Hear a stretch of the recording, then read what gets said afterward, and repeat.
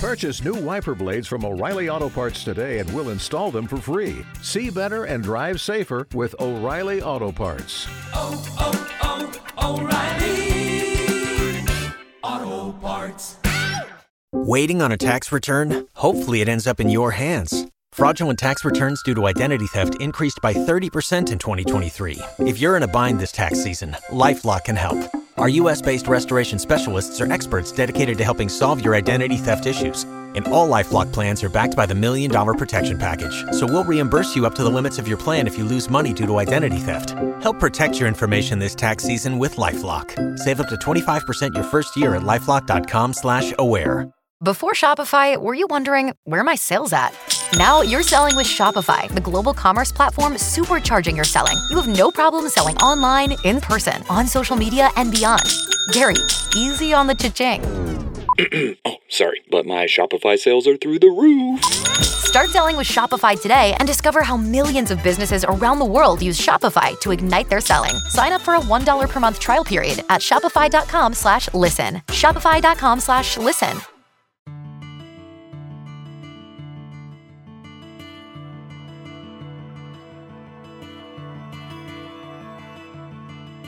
The advice and opinions expressed by the host of Autism Live and her guests are meant solely as suggestion and should not be in any way construed as child-specific advice. The Center for Autism and Related Disorders advises working with a board-certified behavior analyst who has experience with autism before starting any intensive behavioral intervention. Any choices you make in determining your child's treatment are completely at your own discretion.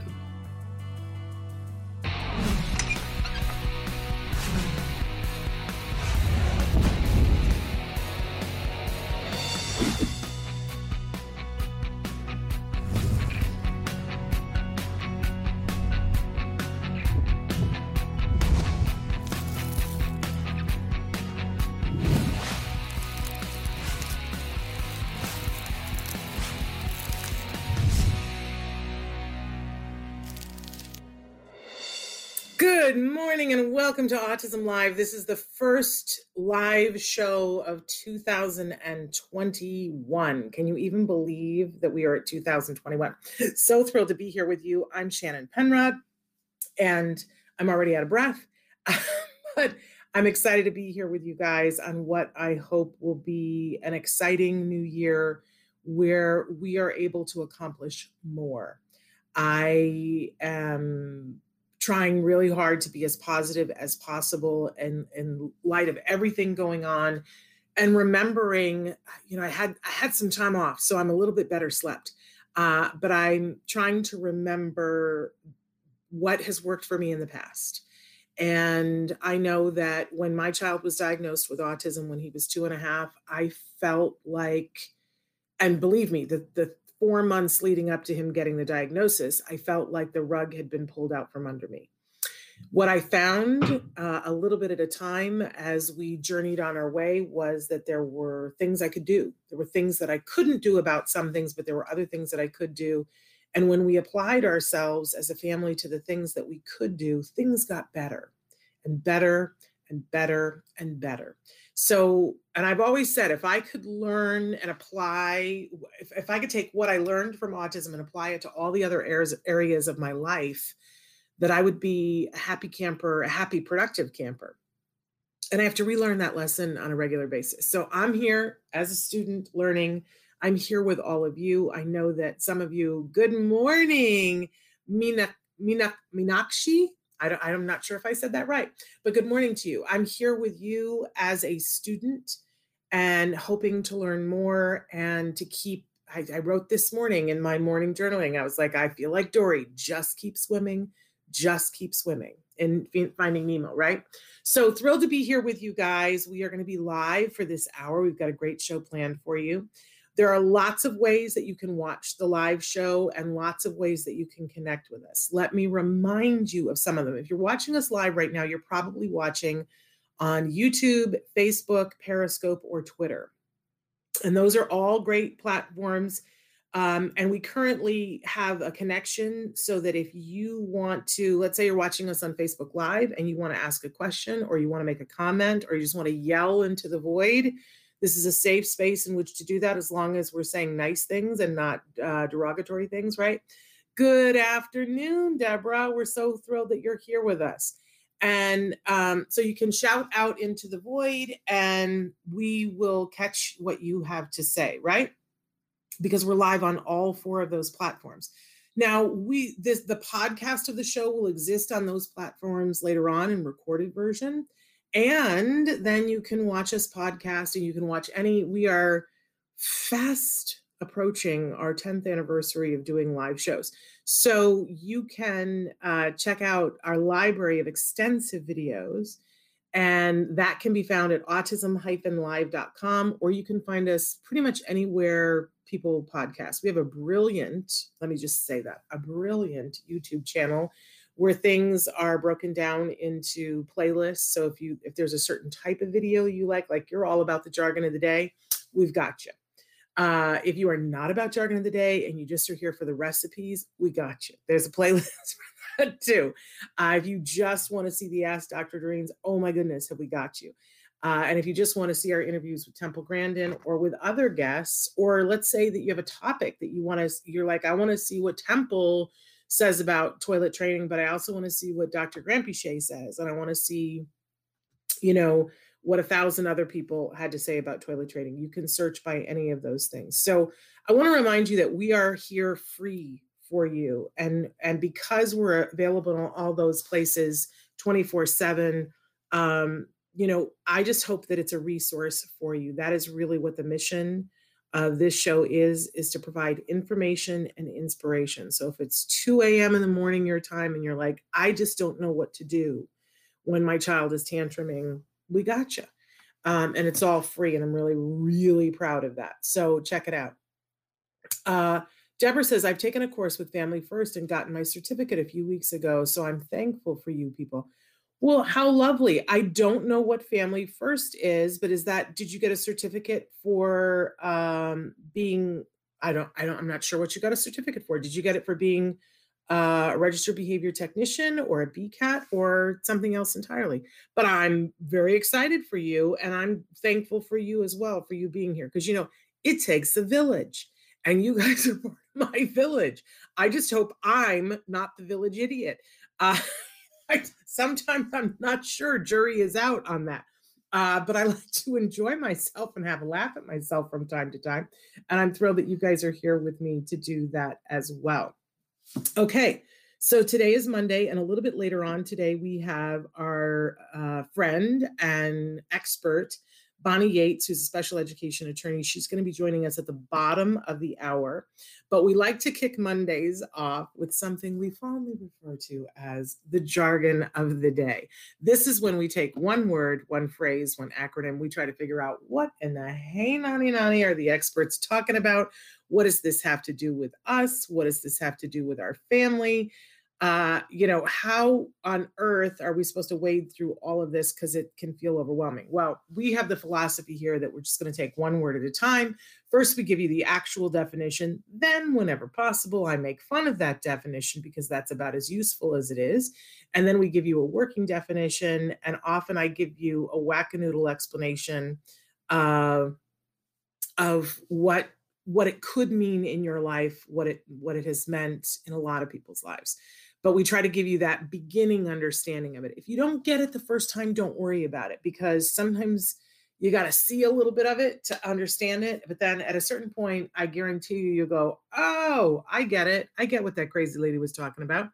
That makes sense to me now, right?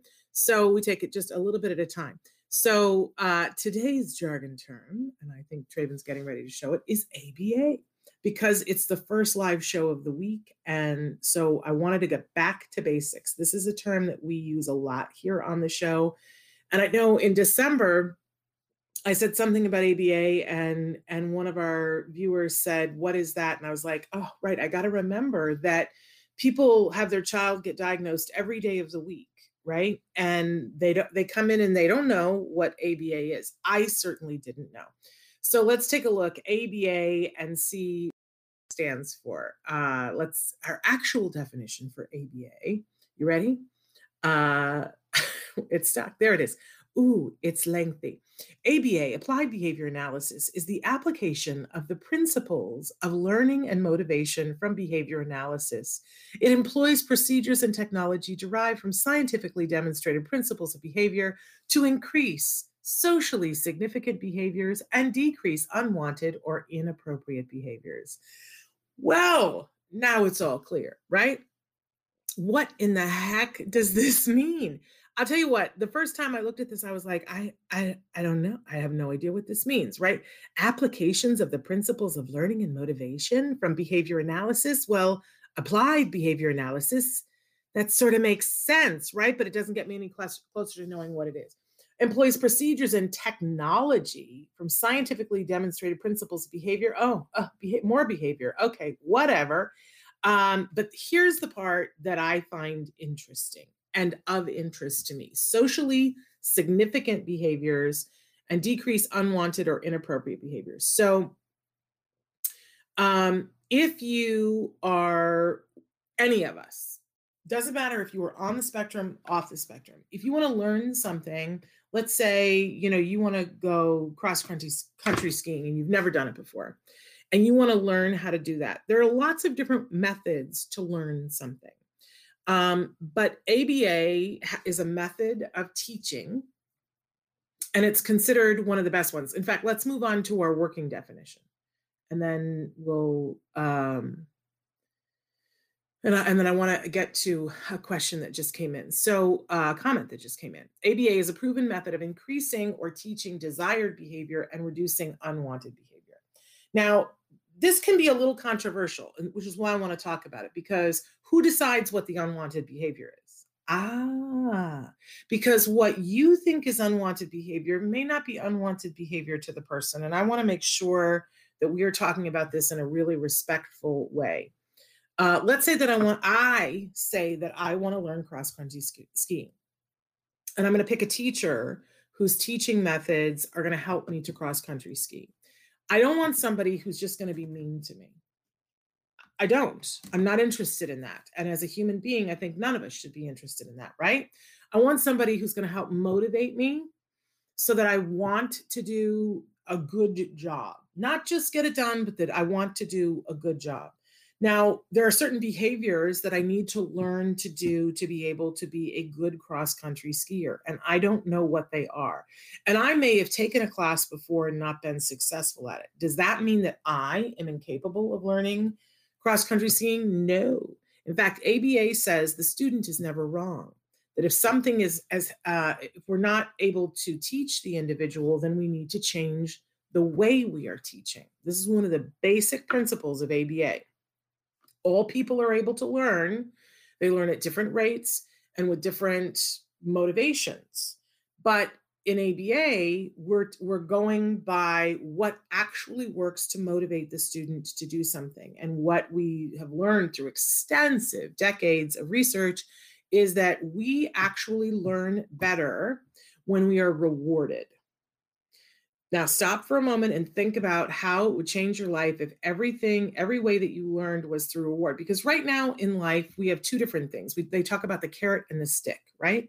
That sometimes dangling a carrot in front of somebody is a way to teach them something. And other people like to punish, like that's the symbol of the stick, right? ABA says the carrot works better.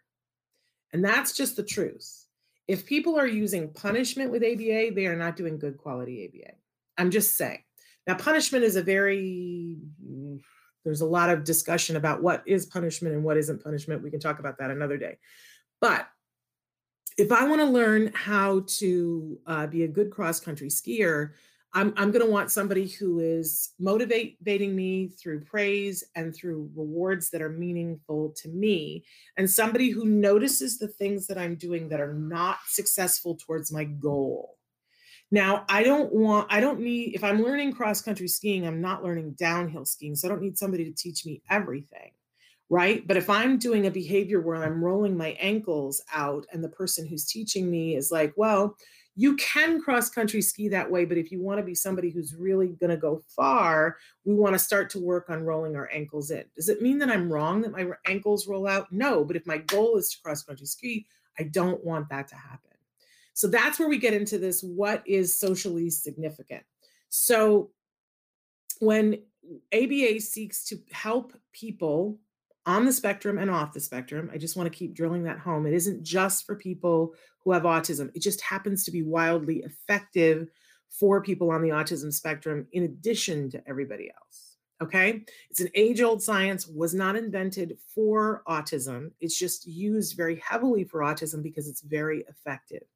But the main thing that ABA is doing is teaching people skills that they weren't able to learn in another way. Let's say that we want the individual to be able to do self-care. We want them to be toilet trained. We want them to brush their own teeth. We want them to be able to zip up their own pants, wipe their own tuchus, right? These are all skills that we know when a person learns, they have more autonomy in their life. So if possible, we want to teach all individuals, if possible, we want to teach those kinds of skills to someone. We might see unwanted behavior that is like, taking feces and smearing it. Now, I want to be clear. Taking feces and smearing it is really nobody really wants to be around that, but that's a form of communication. That person is telling you something, and we need to be respectful of that. But their life will be easier if they are not smearing poop and if they are having a different way of telling what it is that they want, whatever it was that they were communicating through the smearing of the poop.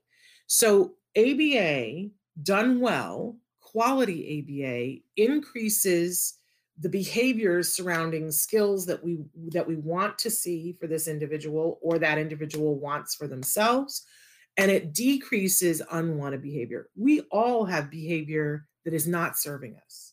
It might be that you are procrastinating. It might be that you smoke or that you overeat or that, you're drinking too much or whatever. We all have behaviors that we would like to decrease. ABA is very good at this. So somebody wrote in and said, hi, I have high functioning autism and I just learned what ABA is. I just want to put the asterisk there that a lot of people talk about ABA and there's a lot of bad press out there about ABA. Part of it is because some people do ABA and it's not high quality ABA. And that's just the truth. You have to be very careful that you're doing high quality ABA. Also, there are people who are so interested in the science of ABA that they lose sight of the fact that they're treating people and individuals. It's very important to be on the lookout for those people and to avoid those people. I'm just going to be calling those people out this year. That's what I'm doing this year. But good quality ABA takes into account the individual and their feelings and what is important to them and what they are trying to communicate. And it seeks to give them skills that will be important to them long-term and to reduce behaviors that are preventing them from getting to the things that they want to do. Now, this is a little bit dicey when we're talking about a 3-year-old because what a 3-year-old wants to do is not necessarily what's best for them long-term. Some of it's very important. It's very important that a 3-year-old learns to play. It's very important that a 3-year-old also learn how to communicate their needs. And if you're doing ABA properly, it will be very reinforcing for the 3-year-old to learn how to communicate their needs in the most functional way that they can. And it can be done by rewarding them for doing it, not by punishing them. This is what is most important to me in my life is right now, aside from my family, is letting people know what's possible when you have good quality ABA.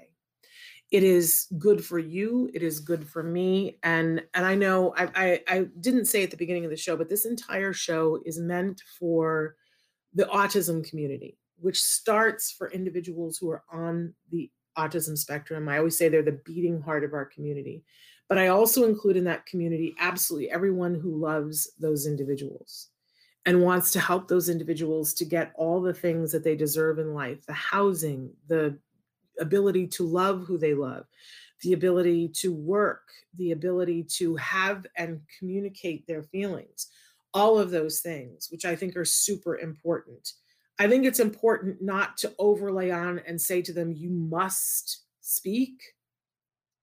I I don't think that that is what good quality ABA is about, but good quality ABA is about how can we create an environment in which you can communicate at the highest level that you can with everyone else.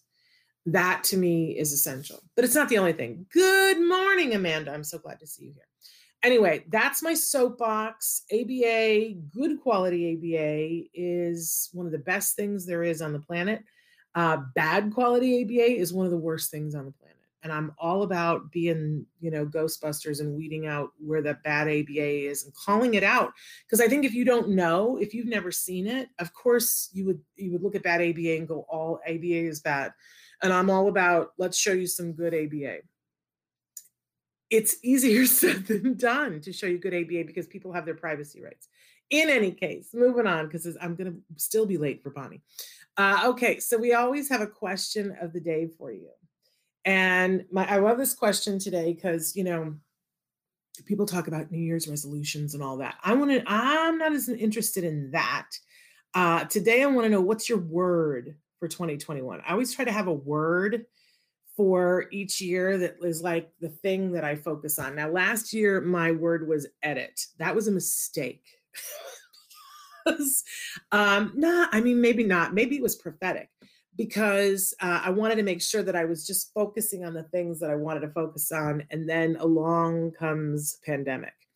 And I was forced to do that. So I don't know whether it was not what I would have picked. Let's say that. But I edited and I just focused on, I guess, what I was supposed to focus on.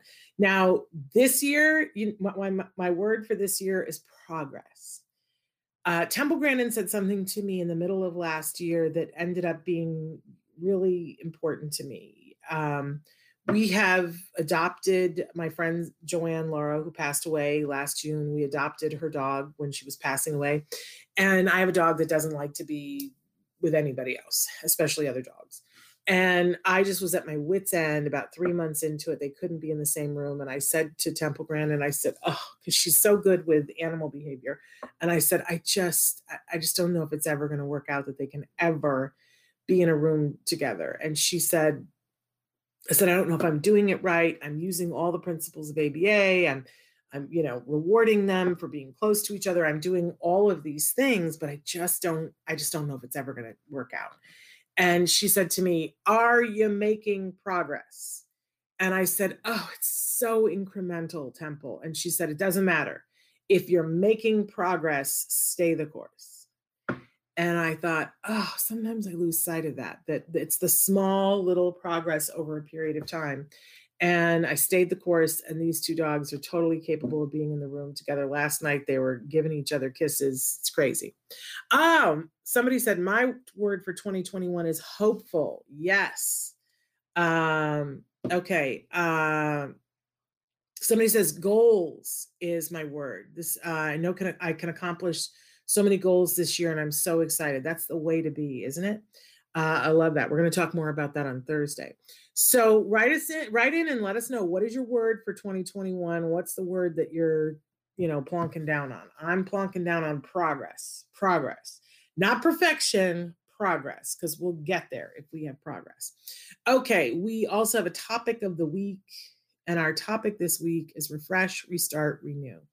I don't know if you guys know this. I don't talk about it as much anymore, but I used to be a school teacher. I started out as a college professor, and then eventually after 9/11, I went back into the regular classroom. I taught English for grades 7 through 12 for a few years, right around the time that I was having my son.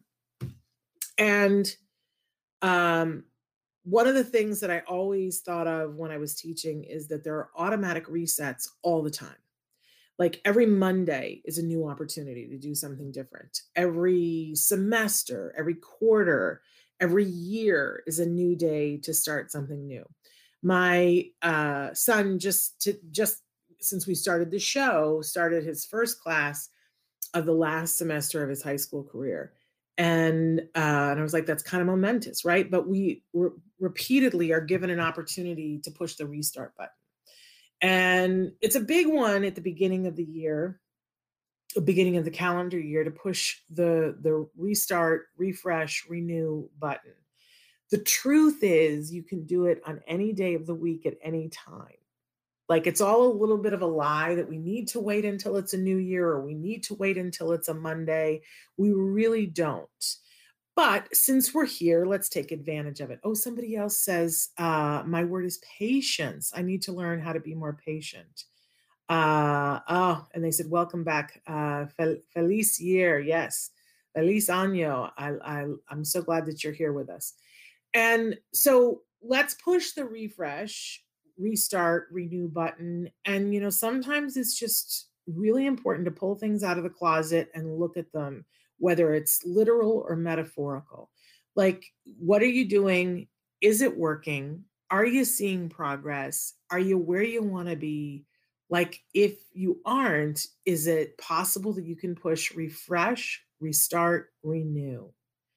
If you could, what would your life look like? If you could let go of some stuff, what would it look like? If you could be in a place of peace and happiness, what would it look like? Because a lot of times, even though it doesn't seem like it, it's a choice. It's a choice that, it's that Abraham Lincoln quote about most folks are about as happy as they make up their minds to be. And sometimes I make up my mind to be miserable. And when I do, I see it's like they say our brains are assumptive computers. So if I go, I'm really angry, all the world shows me, oh, there's a lot to be angry about. There absolutely is. And if I decide to think I'm happy and at peace, the world shows me all the things that I have to be grateful for. So I don't have a choice in a lot of things, but I have a choice of what I choose to think today and how I choose to react.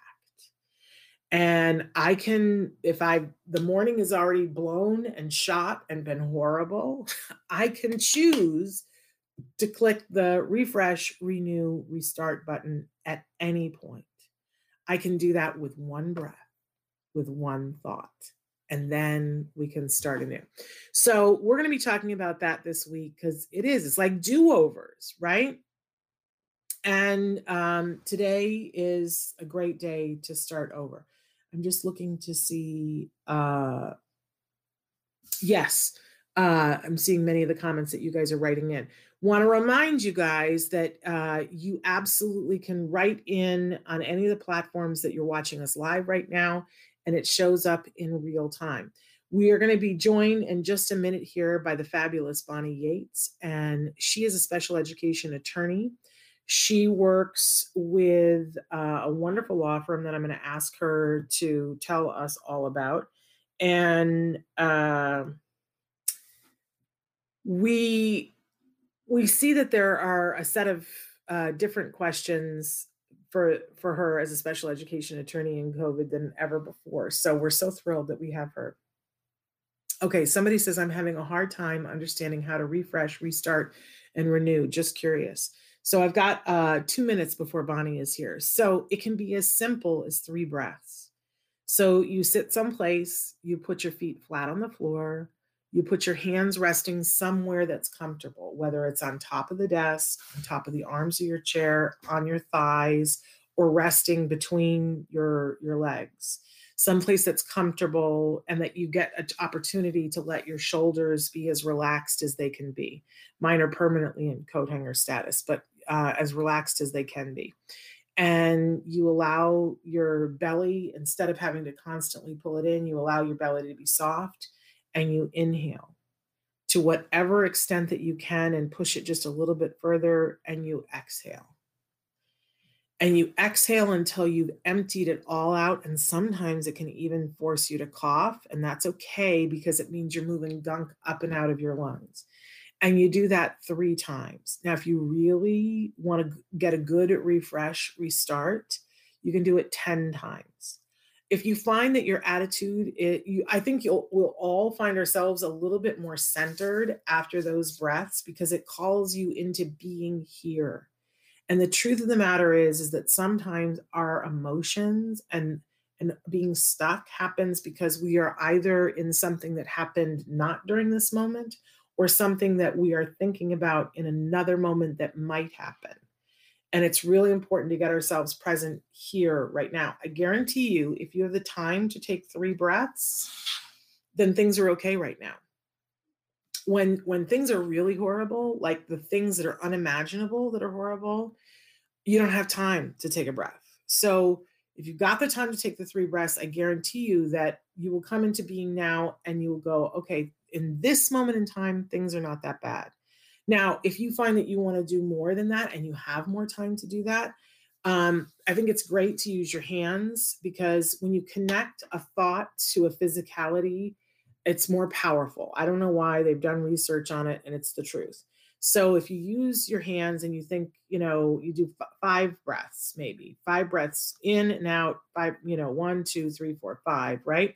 But then you think of 5 things to be grateful for. Think of 5 people that you love.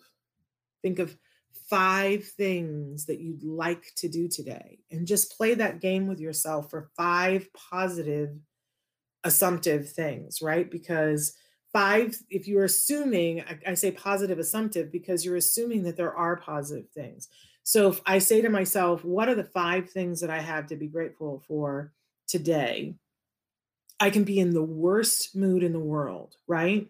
But if I force my brain into thinking, all right, what am I grateful for today? I got to shift. I can't constantly, be in that lane. I got to shift over into the lane about, all right, well, what am I positive for? And I've dealt with people before, like, I got nothing to feel positive for. Nothing. There's nothing I have to feel positive for. And it just takes a second to think, wait a second, because we all know it could be worse, right? We know people who have it worse.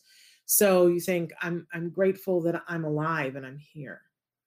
I'm grateful for my health. I'm grateful for my child and for their health, right? We're already at 4 if we do that, right? And I'll bet you can think of at least one more thing. And if your child isn't healthy today, or you're not healthy today, you can say, I'm grateful to be alive. I'm grateful that I can walk. I'm grateful that I can breathe. And it forces you to think differently. So that's just like a very beginner, but that's a simple way: refresh, renew, restart. It resets your brain. I see that somebody else said, focus is my word, and keeping myself motivated to add something to my son's life. I love that. Okay. I see that Bonnie Yates has joined us, and I'm thrilled to have her join us. As I mentioned, she is a wonderful special education attorney, and Bonnie is with the Toner Law Offices, and I'm going to ask her to tell you about that. Good morning, Bonnie. How are you? Everybody. Happy New Year. Happy New Year. How are you? I'm good. Thank you, Shannon. The Toner Law Offices. Okay. We are a 7-attorney firm with offices in San Jose, in Southern California. And we basically do all kinds of education matters, including special education, higher education. We advise people about the regional center. If you've got a case in Northern or Southern California and you want to have a independent, personalized consultation, go to our website, fill in the forms, and somebody will get back to you within 24 hours. On this show, we try to teach you about your rights and your entitlement under the IDEA Section 504 and other laws, so that when you go into an IEP meeting, you feel like you know more than you started out knowing, and so the process isn't as intimidating. But since we're at the start of a new year, and to the extent that we have any new parents watching, I want to tell you, when I started doing this, which was in 1998, Maureen Graves, who's a wonderful person and a very well-known special education attorney, said to me, Bonnie, this is like a vast area of the law, and there's always more to know. And I don't really try to do too many other things, because just to be good at this, I kind of have to work at it all the time. And, I would just like to observe that that's true. Every week, there are new decisions from all different jurisdictions. And since IDEA is a federal program, federal laws from other states can be applicable. Every month, there are new decisions from the Office of Administrative hearings that we, the attorneys, try to read so that we know what the law is and also what issues we're likely to be successful on. And then usually once a week I go in and I look at the COVID roundup stuff that Special Ed Connection puts out. But last night I was just looking at their topical index. There are literally so many areas that I would love to talk about and share with you. There's no reason this program has to be redundant. There's so much to know. So why am I saying all that? When you go to an IEP for the first time, it's usually a really rough experience. And I think it's rough because you're obviously upset about the fact that you're in an IEP meeting for your child. You certainly weren't contemplating that when you were pregnant. But the other reason is that people don't stop to explain things. They're pretty quick to use abbreviations and not define them. They have a lot of stock phrases. They don't explain them. And you're supposed to be able to participate meaningfully. And so to the extent that you all are gearing up for a Zoom IEP meeting in the next few months, just know that you should always send written notice, 24 hours written notice, and tell them that you're going to record the meeting. And take a stab at reading your parent rights. And if you don't understand them, get somebody to explain to you what they mean. And then when you go into that IEP meeting, if they start going too fast or rushing you or being unwilling to explain things that you ought to be able to have be explained, tell them, listen, I understand that this process is supposed to be a process that's parent friendly and that parents should feel comfortable to ask questions, make suggestions, even politely disagree. And I need to do that in order to be able to meaningfully represent my child's interests in this meeting. Do not let people patronize you. Don't let people talk down to you. Don't let people rush you. People say to me a lot, I have a question and it might be a stupid question. There are very few stupid questions in this business, and there are a lot of questions. So, that's really what I'm hoping that the show helps you do, is just feel a little less stressed and a little more comfortable, because I don't want to depress anybody, but my experience of being a special ed parent and everything it did to me psychologically changed me. I am a different person today, and I'm 62 years old. So a long time has passed since I had my, initial special ed journey. It changes you. It's really difficult. And we can have sympathy for the people in those meetings who come in and they're overworked and they don't have the right tools and they don't have the support. We can see their basic humanity, but we're human beings too. And we're going through a process that's really painful, and we shouldn't get beaten up a second time. The diagnosis is enough. So that's my intro for 2021. Amen to that. And when we have knowledge, it's power. And we don't have to be as fearful, I think. You certainly over the years helped me many times, Bonnie, so that I felt walking into those meetings that I didn't have to be afraid, that I knew what I was there for. I knew what mission I was on. And I was confident that that the law was in my favor and getting what my son needed, and that I was going to be emerge victorious with what he needed. Sometimes it took longer, and sometimes I cried tears over what we had to do to fight for it. But I'm grateful that I had someone like you in my corner who had the knowledge when I didn't. So, well, that said, aren't you glad that you're in an era now where you aren't going to IEP meetings? Yeah, although I have gone to IEP meetings with friends as support. And but that's totally different from the totally different being a parent and all the emotions that develop as you move toward your IEP meeting. Let's say if it's Monday and you have your meeting on Friday. It took me a long time, and I mean like maybe 5 years before I could say to myself, I'm going to go to this meeting and I'm not going to cry afterwards. Yeah, I think probably 5 to 7 years for me. And then they caught me off guard in 1 year, and I went home and cried anyway. So no, I definitely think I'm with you. This has changed me too. I think in some ways it's changed me for the better, but it changed me nonetheless. And there were tears on the path. But oh, I'm sure it changed you for the better. I mean, look at who you are and what you do today. But it changed you. Yeah, it sure did. It sure did. Somebody wrote in and said, because they've identified themselves as being high functioning on the spectrum, and they said, those were the days of IEPs. I always loved going to my IEP back in high school.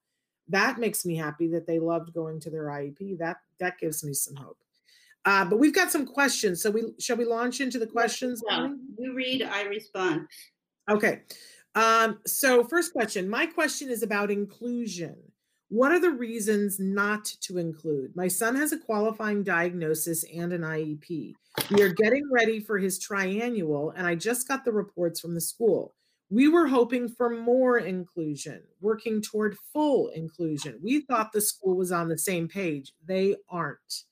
They are recommending that he have less inclusion because they say the concepts will be too hard. They say he doesn't need an aid because he has no behavior issues. He can't do the work. This is 4th grade. I feel like they gave up. We got a tutor during COVID, and he has already surpassed his goals for this year. In fact, he has already surpassed his reading goal on the proposed IEP. Ooh. They are giving the credit for this to the teacher, not our tutor. How can I turn this around? Can I ask them to put him in a gen ed with differentiated curriculum and an aide to keep him on task? He would need additional support outside the class. How do I ask for this? A tutor, a study hall, RSP? I also hate the testing they did.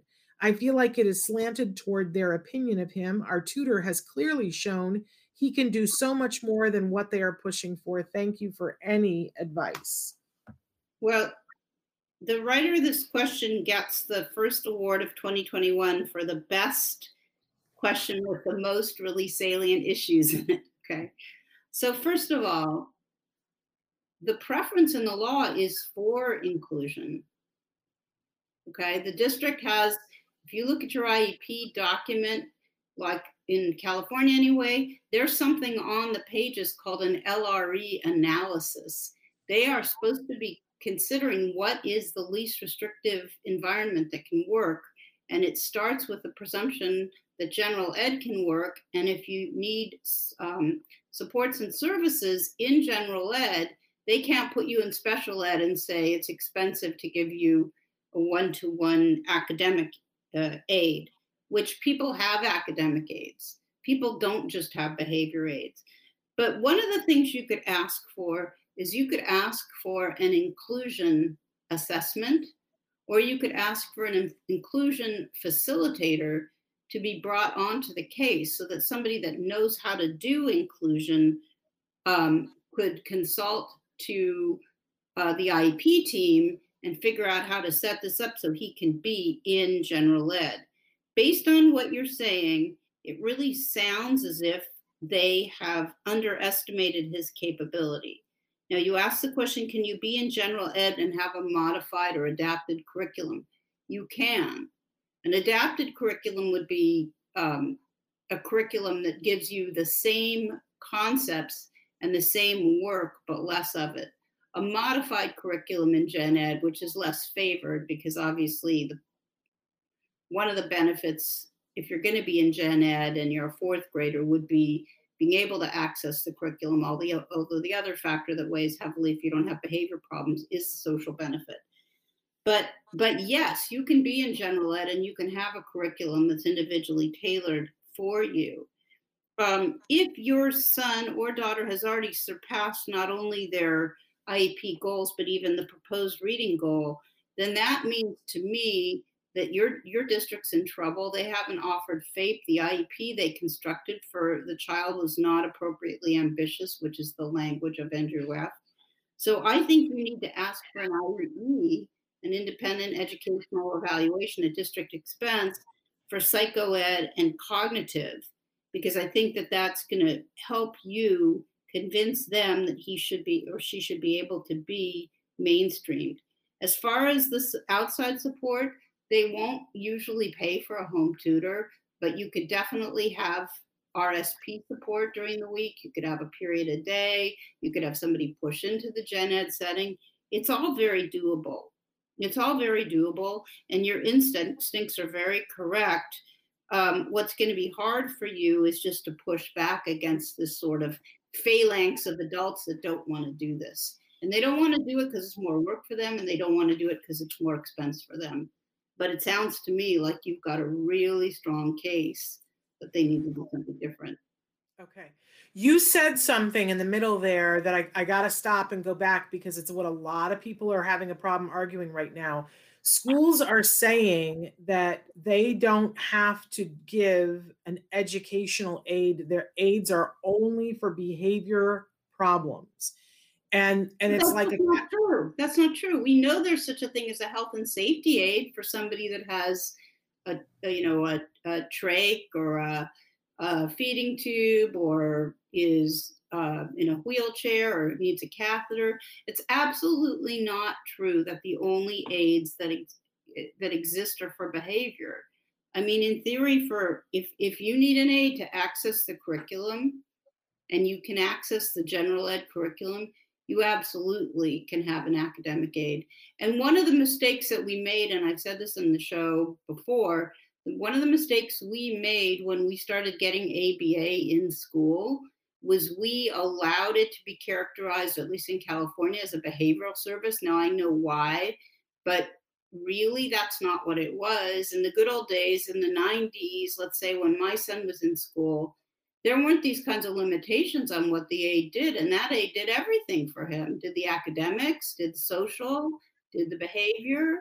And that's really the way that, the CARD curriculum is intended to work. It's teaching to every area of neurological skill deficit. So it's not about behavior only. But if your kid has behaviors, they're going to come up with some other reason why you can't have an outside behaviorist. If your kid has academic needs, now they're all of a sudden saying, oh, well, if only it were behavior, then we'd give you an aid for behavior. Also, are we sure it's not for behavioral deficits? Because those would be behaviors. If your child isn't socializing at age level, wouldn't those be behaviors? But you've got a problem that has a bunch of horns. I don't know what state you're in, but I think you should talk to an attorney. Okay.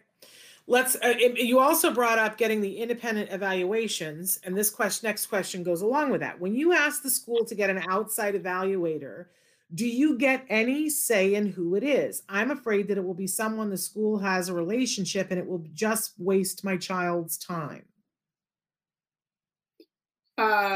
You are not required to use the people on the district list. You can use somebody from outside of that list if they have the same qualifications as a district person. And typically they have a list of people who aren't employed by the district, but that they have a contract in place with. 99% of the time when I go down those lists, I don't use those people, and we could have a whole show on why that is. But occasionally, for some reason, somebody slips through the cracks, and you get a great person on the list, and they do the evaluation, and it's amazing. I mean, Abby Rosenberg, I'm mentioning her on the show. She's a speech therapist. She's down in Orange County. She was on the list for a client who's in the San Gabriel Valley. She did one of the best speech evaluations I've ever seen at district expense. So I don't really understand why they're letting her do that, but it's great for my client, And I love that. Okay, so we can say I don't want somebody on the list, I want somebody else. Totally. Okay. If we need to do another show on IEEs, we always can. We might need to. Okay, next question. I believe my child's team at school has been making decisions that are outside his IEP and were never discussed with me. They changed the amount of time he was in inclusion. They are arguing this was necessary due to COVID and distance learning. Can they just decide to do that? Can you read the last two sentences again, please? Yes, they are arguing that this was necessary to have him change the amount of time he was in inclusion due to COVID Mhm. and distance learning. Can they just decide to do that? Don't they have to do an IEP meeting to change that? No, they don't have to do an IEP meeting, but they do have to give you prior written notice. Ah. And if they didn't? And What's- then it's a denial of FAPE. It's a change of placement without an IEP meeting or parental consent. But a lot of the districts now have been using the prior written notice rather than amending the IEP or holding an IEP meeting. And I think that's because they have so many IEPs to do. Yeah. But if you got nothing and you found out about it via the back door, that's another one where it'd be nice to have you supplement your question and tell us what things they changed. We could Well, just do a little more. it says that they changed the amount of time that he was in inclusion. I don't know whether they upped it or Well, reduced probably, it. presumably not. But Right. but that's going to come down to how the IEP was written and whether they gave you notice. I mean, the prior written notice statute is very clear, and we can go over it on the show next week if you want. But it says anytime the district proposes to initiate or change, and then it says the eligibility, identification, assessment, placement, so on, they have to give you written notice. So that's a change in placement. If you cut your gen ed minutes by 25%, that's a change in placement. And for what it's worth, I don't really understand why they would have to cut your gen ed minutes, because there are dozens and hundreds of kids across the country that are in Zoom meetings all day for general ed. It's not as if general ed decreased. I just think it doesn't add up. You should ask them for write them a letter and say, I need prior written notice on these changes you made to my child's IEP. Okay. And then I didn't send you this question, but I've gotten probably 3 or 4 comments in the last week from people who are telling me that the school is saying that their child different people and in different states, that their child no longer needs OT. And we're talking about kids that are in kindergarten and first grade. And I'm wondering if this is a trend, if this is something that you're seeing in Southern California, and is this because of COVID? And I've never heard of schools trying to cheat a kid out of at least their OT. I suspect that it is because that's not a service that's easy to deliver virtually. If it's fine motor, there's going to be hand over hand stuff. If it's gross motor, you're obviously going to be working with suspended equipment. It really, I think we all have learned that generally speaking, distance learning is a problem for more people than it's helpful. But even within that larger framework, it's clear that doing certain types of interventions would be harder. And I think that's the reason you're getting that. If we write this out of the IEP, then we don't have a problem with noncompliance and so on. Right. So, but parents should fight that tooth and nail, should they not, Bonnie? Well, if your child needs occupational therapy, just know that if they don't get it while they're young, by the time they're 12, the district's going to say it's too late to teach you handwriting and printing and all that. We just want you to keyboard. So you really do have to get it now. Yeah. But if they're saying your child no longer needs it, how do we fight that, Bonnie? Is that a thing where we go, show us? You ask for an IEE. Okay. If they're proposing to end the service, they need to demonstrate. I mean, first of all, if they propose to end the service and you don't agree and you invoke stay put, they can't end the service. But secondarily, in order to resolve the dispute and outside evaluation, to look at their the areas of need and how they're best addressed during COVID would be reasonable. And since we're not going to do the IEE discussion this time, but this has just come up, districts will oftentimes, when you ask for an IEE, they'll write you back and say, hey, how about can we have another person in the district do a second evaluation? And the answer to that is no, you don't get a second chance. The law wants to ensure that the district knows that the first evaluation is a strong evaluation, and there's no provision for them to get a second opportunity to do it. I'm in the middle of an interesting compliance complaint, and I'm filing a lot of these days, and that's probably something we should talk about on the show too, because people can file their own compliance complaints. I am filing complaints with the California Department of Education to get IEP meetings scheduled on time, to get observations and assessments done on time, and so on. So in a particular situation, I have a student who's 18, and he has 3 years worth of, let's say, transition evaluations. They're all terrible. They're all terrible. I asked the parent to send a letter that I wrote for her to the special education director. And I said that, I had parents say that we wanted an outside transition assessment. The director writes back and says, well, no, I'm not going to agree to that because the assessments that you referred to in the IEP weren't really assessments. They weren't complete. They weren't formal. They're informal. So A, I don't have to give you an IEE because we haven't fully assessed yet. And B, I don't have to file for due process and defend these evaluations because they aren't really evaluations. So that's pretty crazy. So but I'm not ready to file for due process yet. So I have filed a compliance complaint with the California Department of Education. And in essence, what I said is, how come if these assessments were incomplete, they were used to develop a transition plan? And how come nobody ever said that these were, what would the word be? They were temporary and incomplete in nature, and we're going to do a more thorough evaluation later. I mean, I was just like, wow, that's pretty brash to take that position. But I actually think the reason she did it is because she forgot that the parent had an attorney. The letter came from the mom. She read it. She was like, oh, I'll try this. It's it's something that she's done before. So you gotta watch what they respond back with. And I think that would probably be a good show, would be all the things the districts say to get out of doing IEEs. I would actually love that, because I think a lot of people, and by the way, Kayla is joining us for the first time and agreeing with you. And she says that IEE has made a tremendous result for her family in particular. I think a lot of people are afraid to ask for that independent evaluation at the school's expense because it feels like you're going to get a no. But are they allowed to say no? Yeah, they're allowed to say no, but if they say no, they have to file for due process and prove their evaluation was appropriate. And they don't really want to have to file for due process and add that to their administrative responsibilities. That's why the issue with the case that I was just talking about was interesting, because she said that we haven't evaluated yet.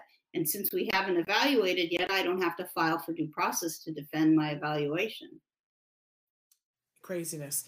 And I just want to say, for people who are afraid that the school will file due process against them, been there, done that twice. They filed due process against me. And I'm here to tell you that that is a pathway that is very viable for getting what you need. I can't say a lot. If the heat gets too hot, you can always withdraw your IEE request, but why not try it and see if they'll pay for it? Well, and I saw that when they filed due process against me, I thought it was the end of the world. And instead, it was them getting me into a room where they could make a settlement that would be a closed settlement. And there are worse things than that. Let me just tell you. So let's, if we get burning questions, we love to answer those. And to the extent that we have time left over, we'll start talking about IEEs next week. Okay. We only have 2 minutes, unfortunately, right now. I've got another meeting, so I'm going to jump off 2 minutes early, if that's okay with everybody. Yeah, but please just tell us about Tollner Law Offices again, and then we'll let you go. Tollner Law Offices, we're on the web. Look us up. Let us hear from you. There's help for your problem. Bonnie, we adore you. I'm so glad to be by your side in 2021. Have a great day. Thank you. Bye, everybody. Take care. Bye-bye. Thank you. Bye-bye. Okay, we've got about 2 minutes here, and I just want to take a second to talk about this week on Autism Live. We've got a big week here. Tomorrow, we're still continuing on with Temple Grandin Tuesdays, where It will be tomorrow. We're going to be showing the recorded interview with Temple that we did right before we went on the holiday break, because we haven't shown it a second time. So Tuesdays is officially going to be Temple Grandin Tuesday. A lot of times we'll be showing you interviews that we've done with her in the past that you may not have seen, but about once a month we'll have her on live to answer your questions. She, in COVID, she's got a little bit more time and is a little bit more available to us to be here with us live. On Wednesday, Dr. Granpeesheh is back with us live. Dr. Doreen Granpeesheh will answer your questions. You can be sending those questions in right now, and we'll take those live on Wednesday morning. On Thursday, I'm really thrilled that we're kicking off this week with two of my favorite self-advocates. Jordan Kamnitzer and Tony Kent are going to be with us again.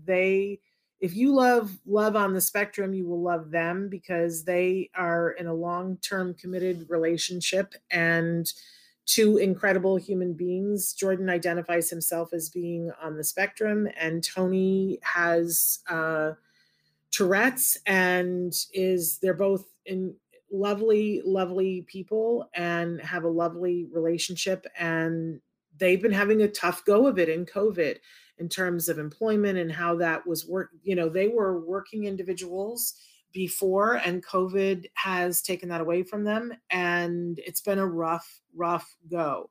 So they're going to be talking with us about the challenges that they're facing and how they're getting through it. And I'm excited to be with them on Thursday to hear from them.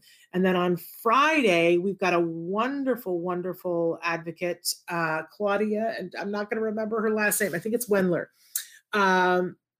She has a consultant agency that she helps people to connect them to services. And we're very excited that she's going to be joining us on Friday during Let's Talk Autism with Shannon and Nancy.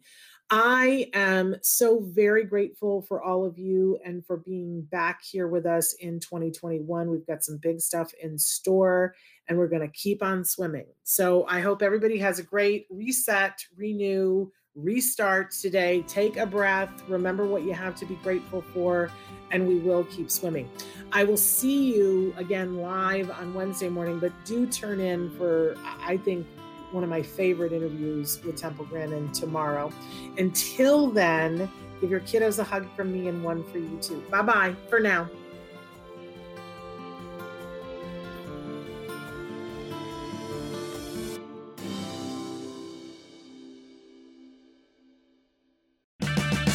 Purchase new wiper blades from O'Reilly Auto Parts today and we'll install them for free. See better and drive safer with O'Reilly Auto Parts. O'Reilly Auto Parts. Spin your passion into a business with Shopify and break sales records with the world's best converting checkout. Let's hear that one more time. The world's best converting checkout.